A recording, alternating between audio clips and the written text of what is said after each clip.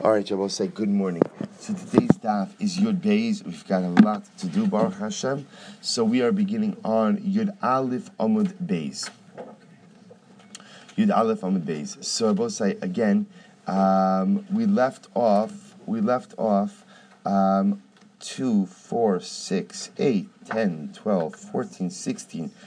18 lines up from the bottom. So remember again, we had the case in the Mishnah where the individual said, Hareini Nazir va'alai legaleach Nazir. I am a Nazir, and it is obligatory upon me. Literally, legaleach Nazir means to shave a Nazir. But of course, what we understand this means in context is that it's obligatory upon me to pay for the karbanos of a Nazir. Okay? So remember, then a second guy comes along and says, Va'amar va'ani va'alai legaleach Nazir. And me too, right? And it's upon me to also go ahead and bring the karbanos of the Nazir. So remember, the Gemara was trying to figure out that when a person says va'ani, does va'ani just apply to becoming a Nazir? Or does va'ani also really cover I'm a Nazir, and also whatever that guy said, it also applies to me, meaning that just like he also became a Nazir and took upon himself to bring karbanos for a Nazir, I accept that same thing upon myself. So the Gemara says the following. The Gemara says, so the Gemara left off with that question. So the Gemara said, Tashma, va'ani va'alai legaleach Nazir. So remember again, so the Gemara quotes the Mishnah that said that if a guy said, va'ani va'alai legaleach Nazir, and me too, it's also obligatory upon me to go ahead and bring karbanos for a Nazir, im hayu pikchim, so if they were smart, so megalchin ze'ed zeh. So we'll say in the case of the Mishnah, if the two guys were wise, then what? Then they would each go ahead and essentially pay for the karbanos of the other. So the Gemara says, Midika Amar va'ani va'alai. The fact that guy number 2 says, and I am a Nazir, and it's upon me to go ahead and bring the karbanos of a Nazir. Shmamina va'ani apalge de diburi amri. So you see from here that va'ani only includes when the second guy says va'ani me too, that me too only covers the first part of the first guy's statement. Meaning the va'ani only says I'm going to be a Nazir like him, but va'ani by itself does not obligate the second guy to also bring karbanos like the first guy. So the Gemara says, Amri'in apalgi didiburi mashma mihu areisha o asefa. So I understand, that's fine. Va'ani covers part of the statement, but does va'ani cover the first part of the statement or the second part of the statement? To which the Gemara says, Mine, we could prove this from the Mishnah itself. Midika amar va'alai legaleach. Shmamina va'ani al tchilas dibur mashma. So the fact that he said va'ani, the fact that the second guy said, and me too, va'alai legalech, and upon me it is obligatory to bring karbanos for a Nazir.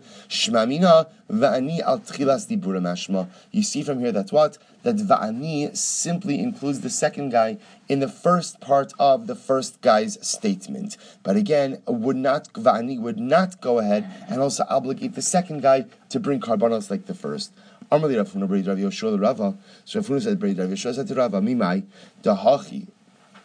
How do you know this? The olam emalacha va'ani akule dibure. Now I could actually say that when Rabbi said, remember, listen to what Rav Huna Brei Rav Yoshua is saying. He's suggesting the following. First guy said, Harini Nazir va'alai legaleach. So va'alai legaleach Nazir. I am a Nazir, and it is upon me to bring the karbanos for another Nazir on the day of the day that he finishes his Nazirite vow. Second guy says, va'ani.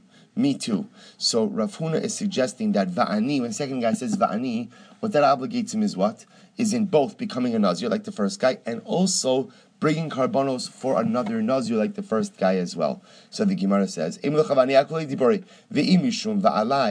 yet, if that's the case, then why in the Mishnah does the second guy have to say va'alai legaleach Nazir? So the Gemara says, my kamar va'alai b'hamilsa.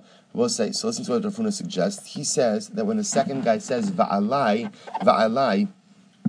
legaleach Nazir, that second guy is just simply affirming that which he already stated in va'ani. In other words, sometimes people repeat themselves, right? Sometimes people go ahead and they'll say one thing, and they'll go ahead and they'll repeat that statement to just simply affirm that which they said. So therefore, says Rav Huna, technically speaking, when the second guy says va'ani means me too, and me too means what? I'm included in everything that the first guy said. Va'ani, I'm in as well. Whatever the first guy said, I am part of that as well. And va'alai, l'galeach nazir, is just simply affirming that which the first guy said. I will say again, let me clarify that once more. So what Rav Huna is suggesting is like this. We'll call him Ruvain. Ruvain comes along and says, Hareini Nazir, va'alai l'galeach nazir. Saying two things. I am a Nazir, and I'm also accepting upon myself to bring the karbanos of another Nazir on the day that on the day that his Nazirite vow ends. Shimon comes along and says, Va'ani, me too.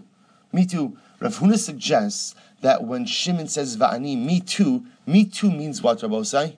Means what?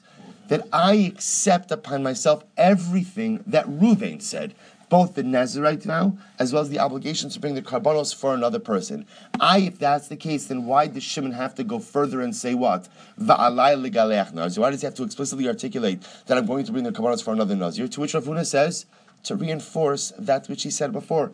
That sometimes people repeat things. It does happen. Sometimes people repeat things over and over just simply to affirm and to reaffirm that which they said. Because if you don't say this, Seifa, Diktani Seifa, we're going to see this is the next Mishnah. Hare alai legaleh chatzi nazir.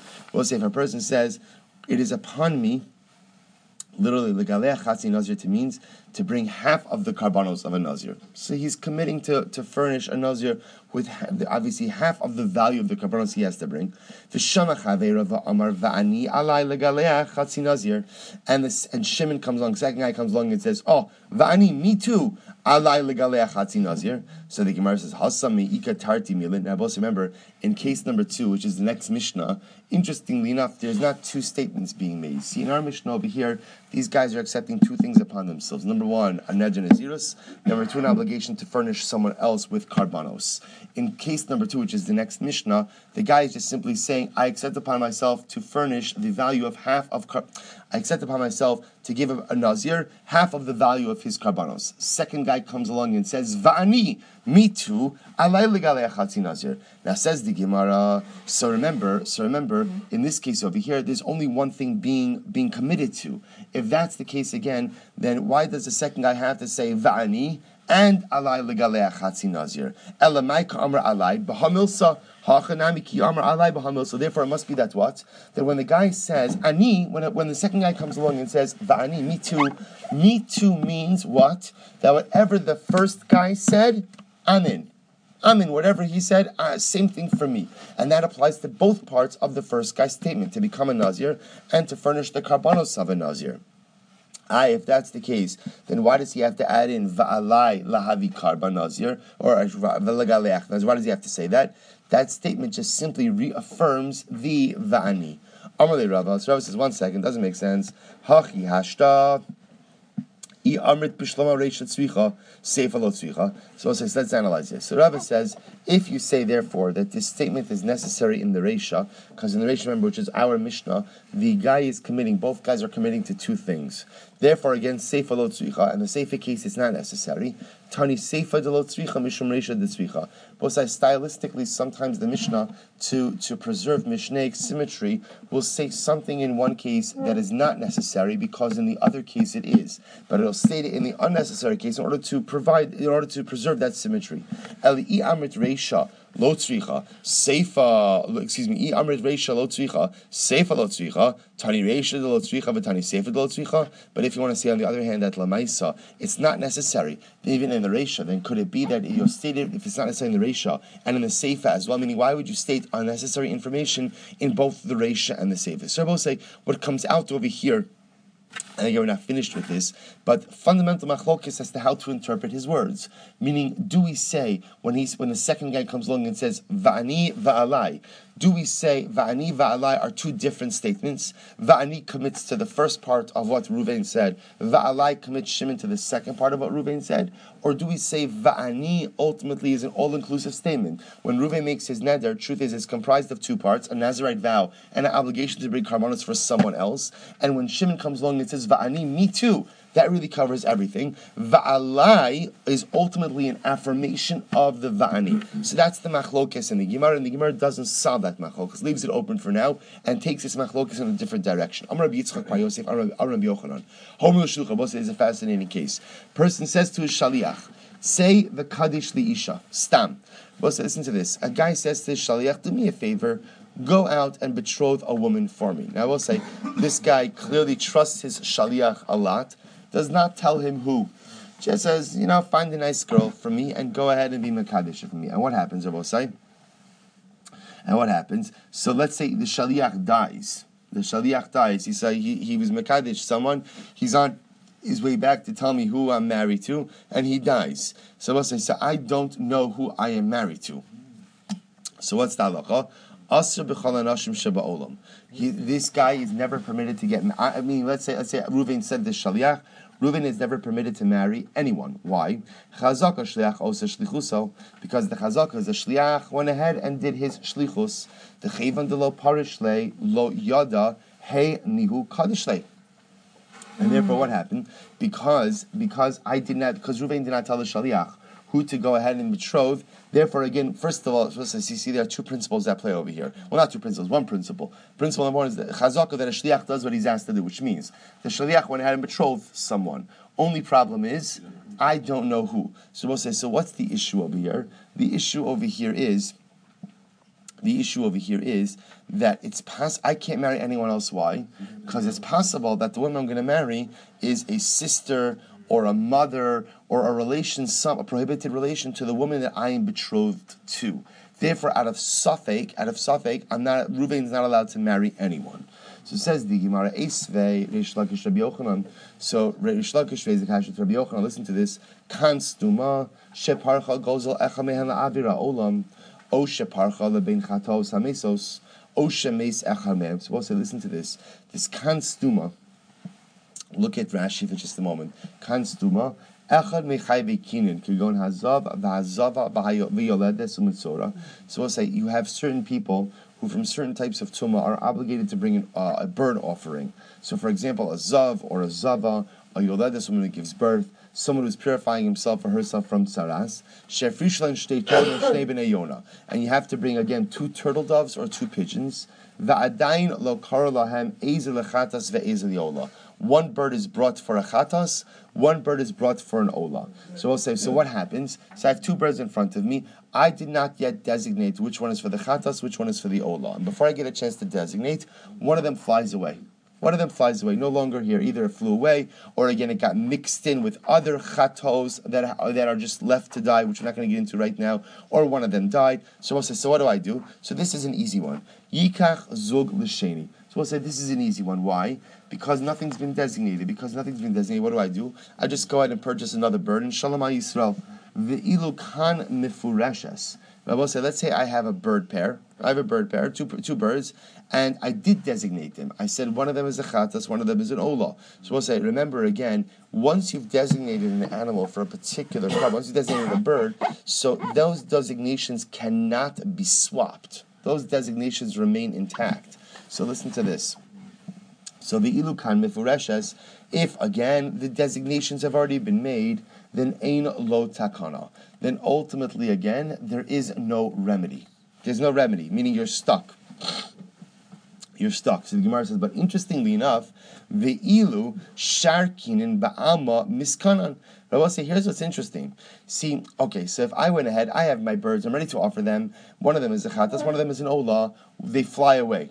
One of them flies away. So also say, I don't know which bird is left. The chatas, I'm stuck. Meaning I can't really do it. Essentially, what ends up happening with that other bird is it's just left to die. There's nothing to do with it anymore. So we'll say, here's what's interesting. So what about what the Gemara does not raise? Says Reish Lakish is that what about let's say I want to go out and purchase new birds. So why don't I have to be choshesh that what? Maybe the bird I'm going to purchase is the same one that flew away, and the one that flew away was, let's say, designated as a chatas, and now I want to use it as an olah. Meaning, you understand what the kasha is? He's basing the kasha based on what we just learned. I said my shaliach to go out and betroth the woman, and what happens? The shaliach does so, comes back, dies on the way back. I don't know who he betrothed for me. So what's the halach? I can't marry anyone lest she be the relation of the woman who is betrothed to me. So I don't understand over here. Says Rabbi Yochanan, says Rish Lakish, in this case over here, why don't I say that I should never be able to buy a new bird? Why? Because it's possible that the new bird I'm going to buy is the same bird that escaped. Now I both say, so what's wrong with that?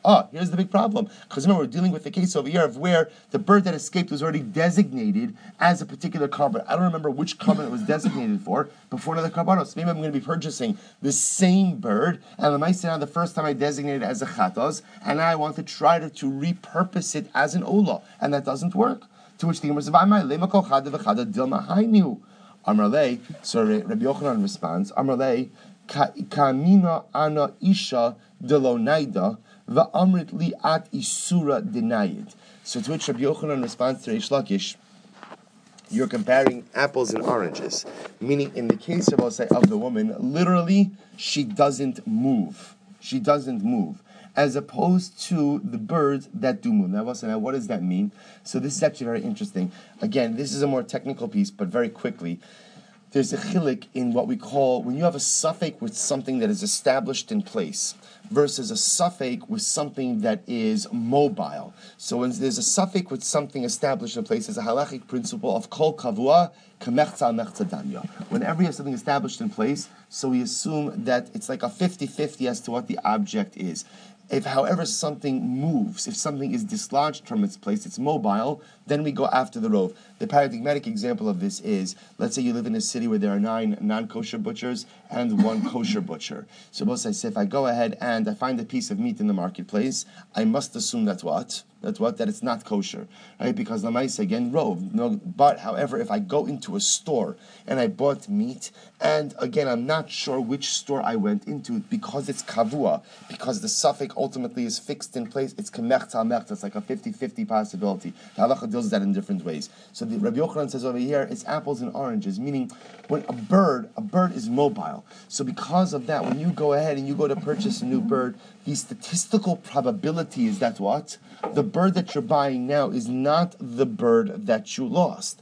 However, again, because the suffix regarding a woman was a suffix that established not out in the world, but rather fixed in place, for example, in her home or something like that, or her father's home, therefore, again, that's kamechza mechzadamia, therefore, again, you can't follow rove. You can't go and follow the majority. We'll say, take a look.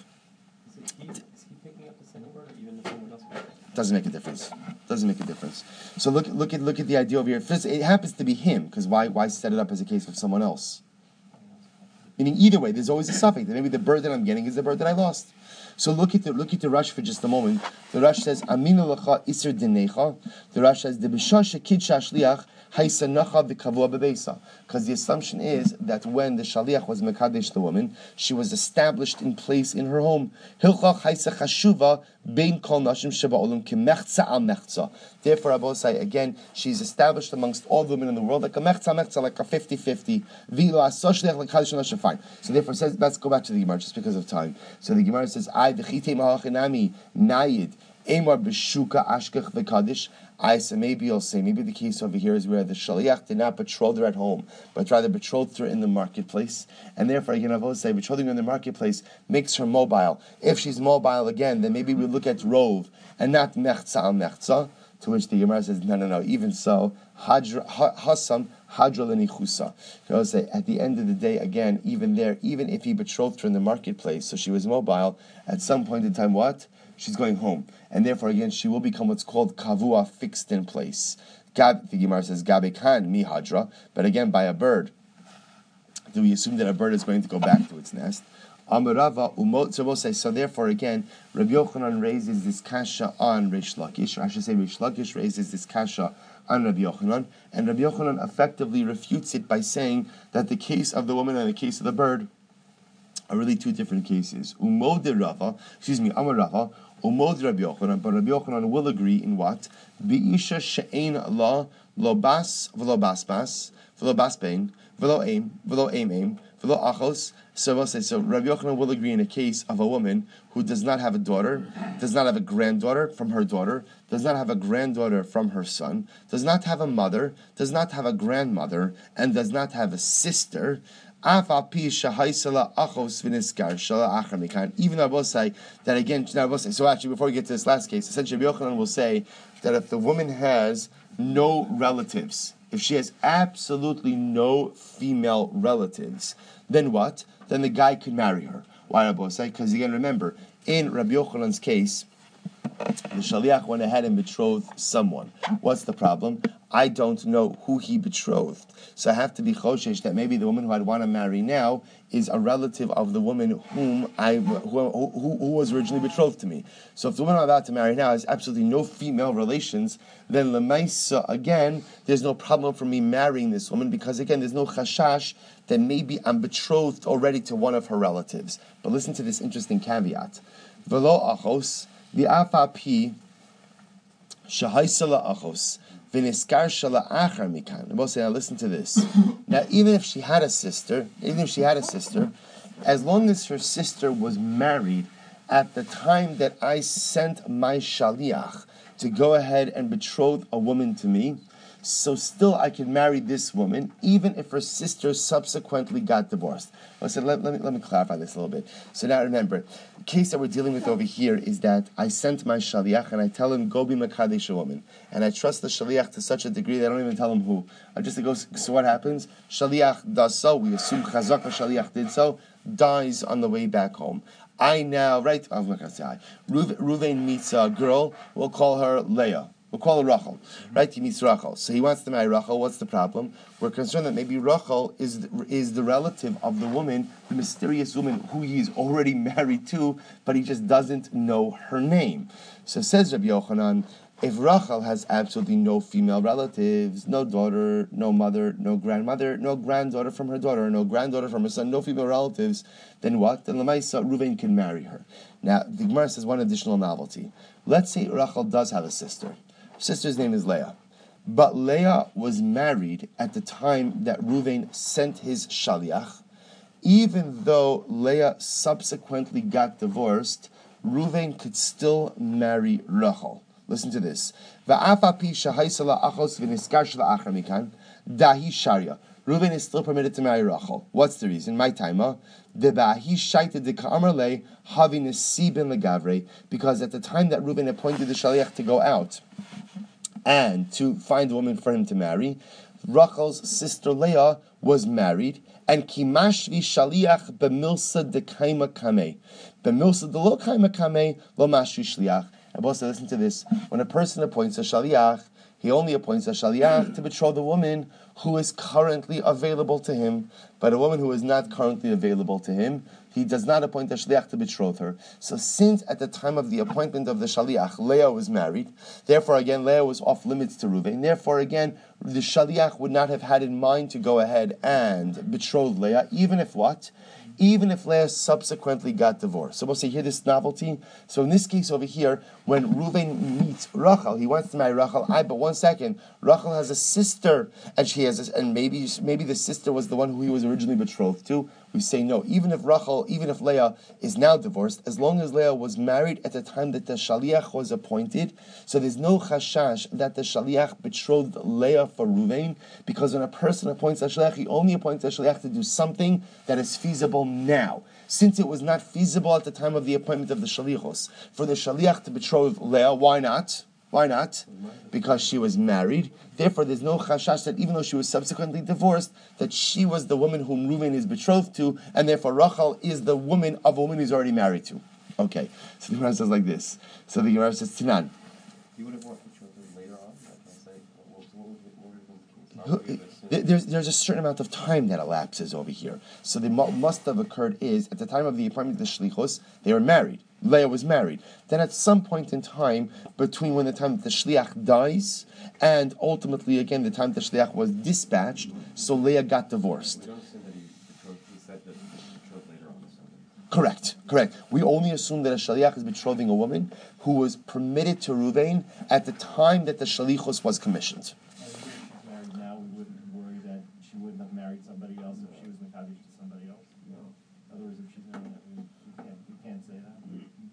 But she's not married now. No, let's say she is married. So there's no chashash. No, because that would be too far removed already. That she wasn't Mekudesh, she's been married to someone else. I mean, why do you even have to get into that? She's a married woman. That would also be okay then. In other words, Correct, but that's not a novelty. Right? The Chiddush is that she has a divorced sister. She has a single sister. That's the novelty we're looking for over here. So even, right, in your case, of course, but even in this case, the Gemara is saying that Reuven can still marry Rachel. So listen to this. So the Gemara says, Tanan, so the Gemara is going to ask a kash on this, Tanan.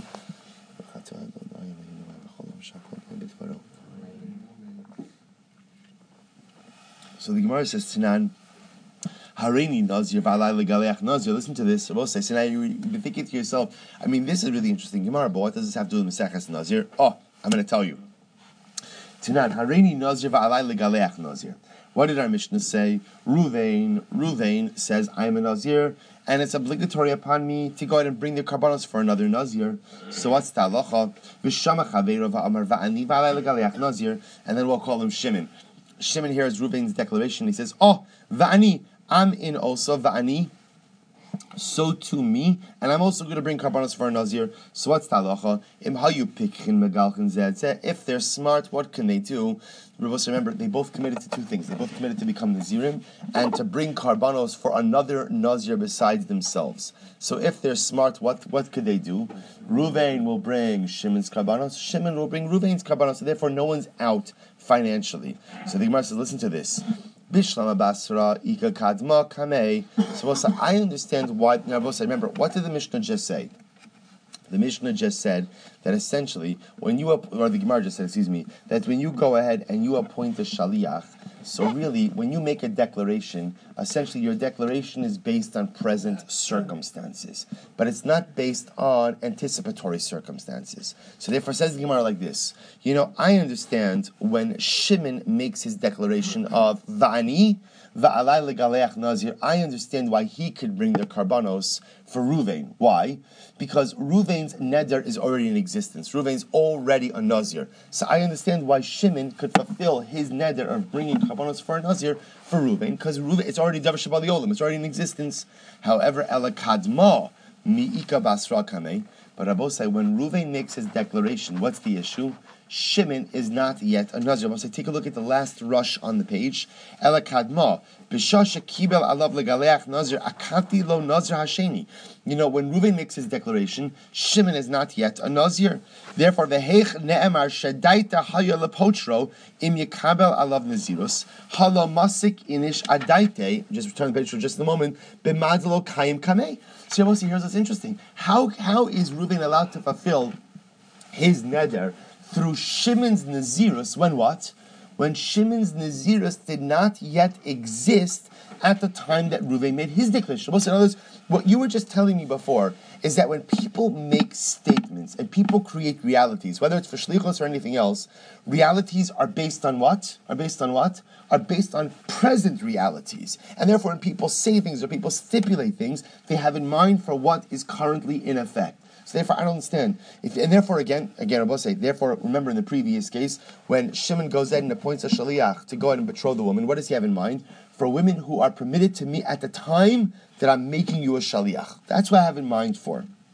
And therefore, again, if Rachel's sister Leah is married at the time of the appointing of the shaliach, even if she subsequently divorced, there's no chashash that the shaliach went ahead and betrothed Leah for Ruvain. So I don't understand over here also, how could it be that Ruvain should be able to fulfill his obligation towards Shimon, when at the end of the day, when Ruvain made his neder nazirus, what? Shimon was not yet a nazir. Therefore, how could he fulfill his neder with bringing the karbanos of Shimon? Because what the Gemara is presupposing is that Lamaisa, when Ruvain makes his neder to bring the karbanos for a nazir, that statement by definition means what? I'm referring to someone who's already in the parsha of Nazirus, not to someone who's not yet in the parsha. At the time that Ruvain made his neder, Shimon is not yet in the parsha. Therefore, how could Ruvain fulfill his neder by bringing the karbanos of Shimon? Ali hachi kamer. This is what it means to say. When Ruvain makes his neder, what he means to say is imeshkachna dahavi nazir agalche. What Ruvain essentially means to say, I will say, is that if I find someone who is a nazir, I will bring his karbanos on his behalf. In other words, that Ruvain does not mean to limit his statement to somebody who is currently a Nazir. Rather, his statement means that look, at some point in time, I'm going to run across someone who was a Nazir. Whether he's a Nazir now or he's a Nazir later on, it doesn't matter. But at some point in time, I'll find someone who's a Nazir, and I'm going to bring his karbanos. Hachenami.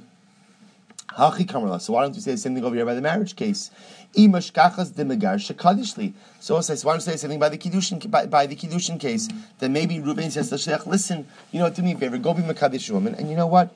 Go. The pool is a large pool, meaning whoever is available to me at the time you find them, which means that even if a woman is currently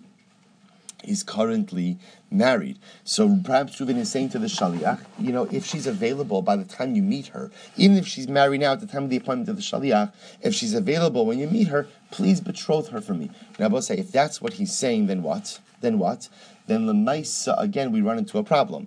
Because then when Reuven meets Rachel, wonderful girl, and he finds out that she is a divorced sister, and even though she was married at the time of the appointment of the Shaliach, but if she was divorced sometime relatively soon after the appointment of the Shaliach, it's possible that ultimately, again, she is betrothed to Reuven. If that's the case, then Reuven can't marry Rachel. Why? Because he's already married to Rachel's sister. To which the Gemara says, Amri, lo mashvi in shliach ele b'milsa de matzi avid hashta. B'milsa de lo matzi avid hashta lo mashvi. To which the Gemara says, no, this is a din in shlichus. Shlichus is a person only appoints a shaliach for something that he himself is capable of doing right now. Also remember, a shaliach is an extension of myself. He's an extension of my arm. So therefore, a person only appoints a shaliach to do something that I myself could do right now. But something that I myself cannot do right now, then what? Then the shaliach, the shlichus would not be commissioned. I will say, now this is very important. What this is saying now is that this is talking about the mechanics of shlichus. That meaning, shlichus means you are an extension of me. Whatever I could do now, you could do now. Whatever I can't do now, you can't do now either. Even if what? Even if circumstances change. Now, I will say, now what does that mean? If at the time I appoint you, Leah is married, which means that what? That even if I wanted to betroth her, I could not. Therefore, again, you as my shaliach cannot either. Which means that even if Leah's circumstances change, nevertheless, the qualifications or the scope of your shlichus, Rabosai, is defined when. It's a very important idea, very, very, very nuanced idea. The scope of your shlichus is defined when? At the moment that the shliach is commissioned, which means that even if circumstances change, your scope does not. Therefore, what the Gemara is suggesting is at the time of your shlichus, Leah was a married woman. Therefore, what? That means that at the time of your shlichus, you would not have the right to betroth her on my behalf, even if her circumstances change and now she's divorced. Nevertheless, what? You still cannot betroth her on my behalf. So the Gemara is suggesting this is a din in shlichus, that the nature of the shlichus is kind of frozen in time at the time that it was created. So even if other circumstances change, the shlichus does not. So the Gemara says, "V'lo, is that true?" Tashma, ha'amar la'apotropos. So we actually had this earlier. Person says to an apotropos, meaning guys going overseas, he leaves someone in charge of his household, and he says the apotropos, kol nedarim shetadur ishti mikain ad she'avu mekom ploni. Any nidarim that my wife vows from now until the time that I come back from my travels, haferla, do me a favor and annul them for her. Veheferla, and the apotropos in fact does. The woman makes nidarim, and the apotropos annuls them. Yachol yehemu farin. I might have thought that maybe you would think that what? That the nidarim should be annulled. Talmud lomar. So Rabbi Yoshia says, no, it doesn't work. Why? Because it's only a husband who has the ability to annul nidarim. Right? Only husband who has the ability to annul that. Rabbi Yonasan Amar. Rabbi Yonasan says, but Rabbi Yonasan seems to disagree, and he says that what? No, it's not true. There's a concept of shlucho shel adam kimoso. A person's agent is an extension of himself. In the same way that a husband has the ability to annul vows, so too what? The shaliach does so as well. So the Gemara says, listen to this. Let's go back to Rabbi Yosha for just a moment. Taima dam rachmana ishayi kimena ve'ishayi ferena. So the reason Rabbi Yoshia says that a shaliach can't do it is why? It's exeres hakasov. The pasuk says, meaning the pasuk teaches us that l'maisa again, it's only a husband who could uphold or annul vows. Ha lav hachi apotropos mefer. Now, interestingly enough, what we could infer from that is, had there not been a pasuk, meaning had the pasuk not stated anything, the halacha would have been that what? That the apotropos would have been permitted to go ahead and annul the vows. Yet, interestingly enough, the ilu gabe didei, but yet by the husband himself, Tanya, it is said, ha'omer le'ishto, kol nedarim shetaduri mikhan va'ad sha'aval mimakom ploni yukayamin lo amar klum. Harehei mufar. Well, so listen to this. If a man is going overseas, and it doesn't even have to be overseas, but a man says to his wife, any nedarim you make, he's going overseas. From now until I return from my trip, should be annulled. So we'll say, so what's talacha? Should be upheld. So what's talacha? Lo amar klum. The statement is meaningless because the only way for a husband to uphold the neder is how?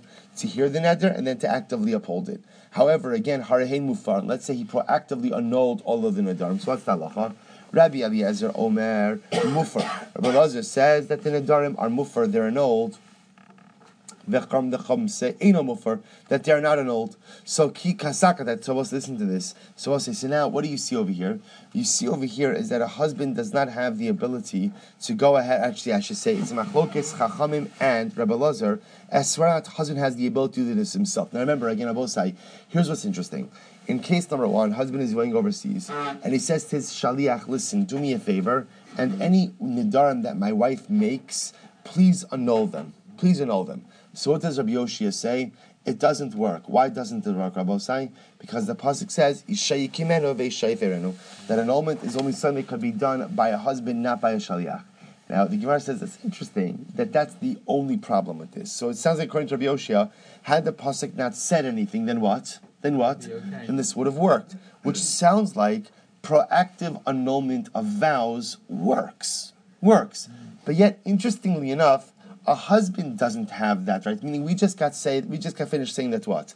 We'll say, how do you define shlichus? A shaliach is an extension of the mishaliach of the what do they call it? The principle. Yes. That's right. The shaliach, the agent, is an extension of the principle. Therefore, whatever the principle can do, the shaliach can do, and again by extension, whatever the principle cannot do, the shaliach can't do either. So now, let me get this straight. So Rabbi Yoshia is saying, in a case where husband says to the shaliach, I'm going away, I want you to just proactively annul all of my wife's vows. I want you to know all the vows she's going to make. That it works, except for the fact that there's a pasuk, which sounds like that if there's not a pasuk, so ultimately the apotropos could have done this, but yet the husband himself can't if the husband himself proactively annul vows? Well, that's a machlokes between Rabbi Elazar and Chacham. The Rabbi Elazar says yes, Chachamim say no. So you see over here, there's the possibility that the shaliach can do something that the husband himself cannot do. To which the Gemara says, Kasaka daitcha. Maybe when Rabbi Yoshia states his position, it's according to the Rabbanan, the Amri lo matzi mefer. According to the Rabbanan, who say that a husband cannot proactively annul vows. And were it not for the fact that the Torah says that it's only a husband who could annul and uphold vows. Apotropos have a mefer, and apotropos would in fact be able to go ahead and annul the vows. I the Dilma alibu Rabbi Eliezer Damer Matzi Mefer. I have maybe it's Rabbi Eliezer who says that Lamaisa the husband can annul. Ihachi lamali lishvei shaliach. If that's the case, that a husband can proactively annul the vows, then why should he have to appoint a shaliach at all? Leifer la'ihu. Let him proactively annul all the vows before he leaves. To which the Gemara says, Kasavar Dilma Mishtalina O Resachna O Micharidna. To which the husband says, maybe I'll get preoccupied, maybe I'll get busy, maybe there'll be other things going on, and I'll forget to proactively annul her vows, and therefore I want to appoint a shaliach to go ahead and do so. So we'll say, Salach Lamaisa. Remember, remember all of this got started with the case of Hare Alai. Just listen to this. So the Rambam, this is in Hilchos Nedarim, Perek Ches, Halacha Yutes. So just listen to this. So the Rambam writes, Ha'omer Hareini Nazir, Va'alai Legaleach Nazir. So a person says, I am a Nazir, and it is incumbent upon me to bring karbanos for a Nazir. V'shama chavera va'amar va'ani, and his friend heard and said, "Oh, me too, me too." Harei chavero nazir ve'eno chayiv legaleach nazir achashar lo hitfis atzmo ela b'naziros.